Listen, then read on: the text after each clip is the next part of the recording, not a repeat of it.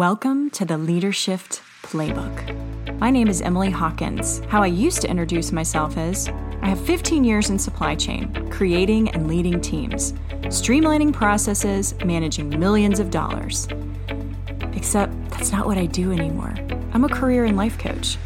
And I want to take you on the journey of how to lead yourself, how to take your career to the next level, whatever that may be. I'm going to give you tangible advice on exactly how to do what you want to do. Lead and love your life. This comes from, everything I'm about to tell you comes from something that happened during one of my client appointments. So I work with a lot of people, and what I hear a lot is, I have a job that I need to apply for this week. Somebody called me and they need my resume now. Everything has to happen right this second. Or I write a resume for them and a month passes and they contact me. I haven't heard anything. I don't know anything. Nothing's going on. And I will tell you that this is what I told one of my clients, and I feel that everyone needs to understand this. I know we have all heard sink or swim, right? You can either sink or swim when you do anything. And if you go back and listen to episode 9, you will hear my very best friend, Nicole Hughes, tell you about the drowning of her son and how she got through that, and how the life-saving skill that he did not have, that he needed most, was that he didn't know how to float. And in that moment, when I was talking to this client a few weeks ago, that came to mind. And I said to her, I tried very hard in my life to put meaning around this drowning. I didn't know what it meant. And I do believe that everything happens for a reason. I don't believe that particular event happened on purpose, because I just can't think that way. But it has occurred, and I can decide for that to make me bitter or better, and I choose better.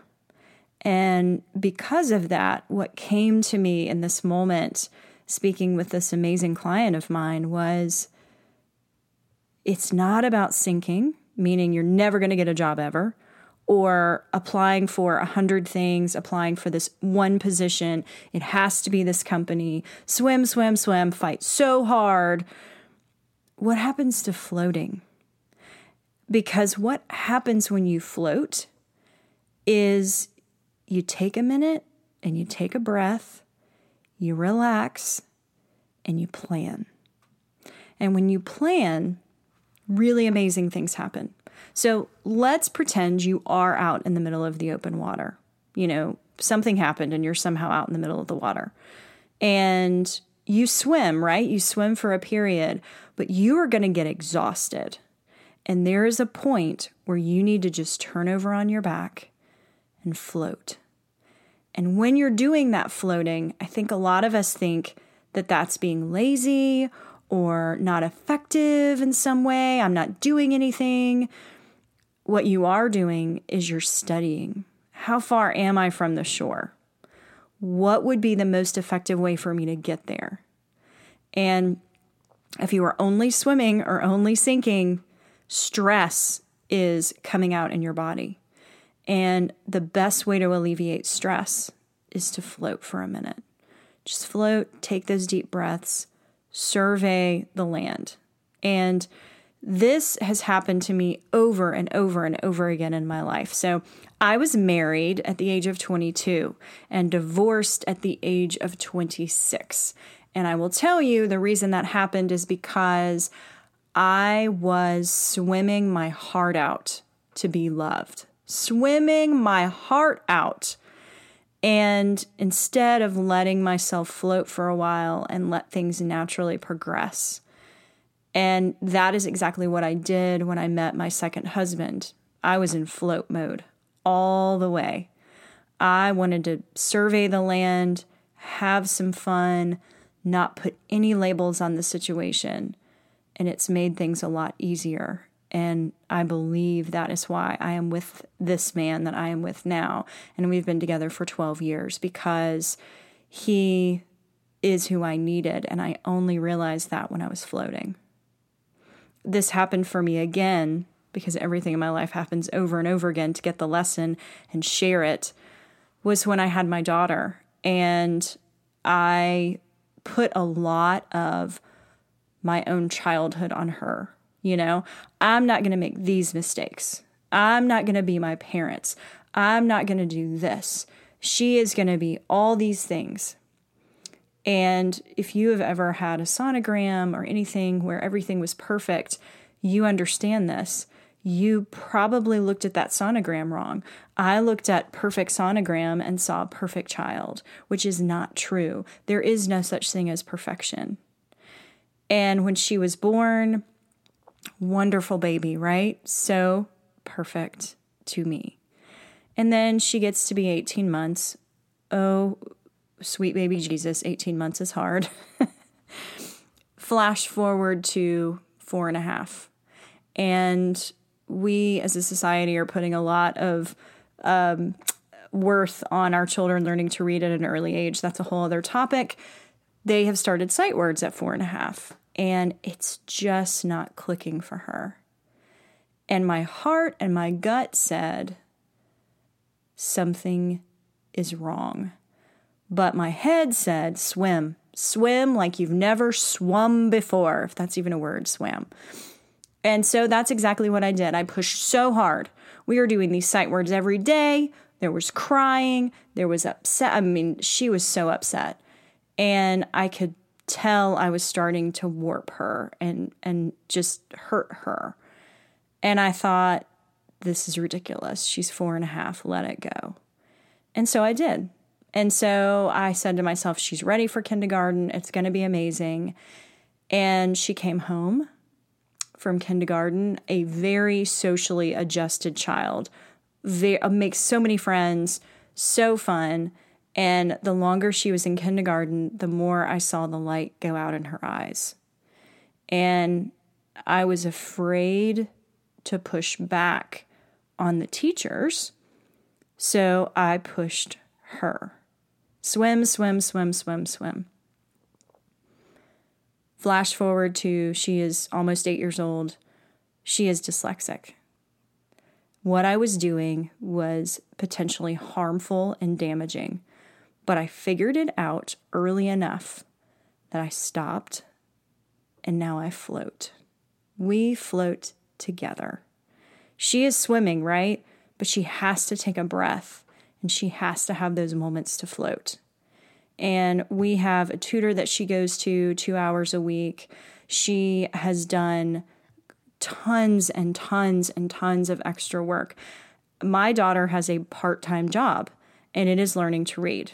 So in first grade, we were spending 20 hours outside of school working on reading.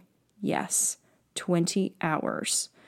And any parent with a child with any learning disability knows that what you hear from other parents, in it, they mean it nicely, is, oh, are you not doing the sight words with your child?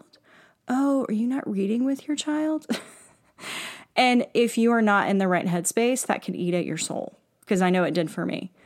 Because my daughter is dyslexic, I felt that I was doing something wrong as a parent, that I had caused this, which is not true. Again, when I had some time to float on my feelings, why I felt that way, I was able to come back to, I was put on this earth to help guide her. That is all this is. And what better time for her to have something hard happen than when she's young and I can help her process it, and I can help her cope with it, and I can hold her hand and float with her. And so this past week, she came home and was so excited. Oh my goodness, so excited. And I said, oh my goodness, what are you so excited about? And she said, I skipped a monkey bar today. And I said, you did what? And she said, at the beginning of the school year, and I live in the South, so our school year starts August 1st. At the beginning of the school year, I saw a kid skip a monkey bar, and I said to myself, I want to do that too. So every day at recess, I would run out to the monkey bars and I would practice. And there it was. There was that little gem of me floating, all this hard work, all of this struggle. And that girl works hard because that's what we've been doing over the past few years at this point. Dyslexia has taken part of her childhood. It has taken confidence from her, but it's also taken a fear of failure away. And for the past 2 months, she has been working on skipping monkey bars, and she can do it now. And I'm so proud of her, but I also can tell you that it had a lot to do with me floating and encouraging, but not pushing too hard. There are times, right? I need to swim with you. But there are other times when I need to say, let's float. Let's float for a little bit. So this week, as you listen to this, maybe you hear that you're swimming too hard and you're about to sink, my friend. If you are swimming really hard, you are going to sink. Turn over. Float. Think. And then go back to swimming. Trust your gut. It is there for a reason. I hope you have an amazing week, and I want you to go float on. Did you love what you heard today, and you want more? Sign up for my weekly email in the show notes. It's packed with tips and tricks to lead and love your life. You can also follow me on LinkedIn, Facebook, and Instagram by typing in Emily Hawkins, 4, U. I'll see you here next week.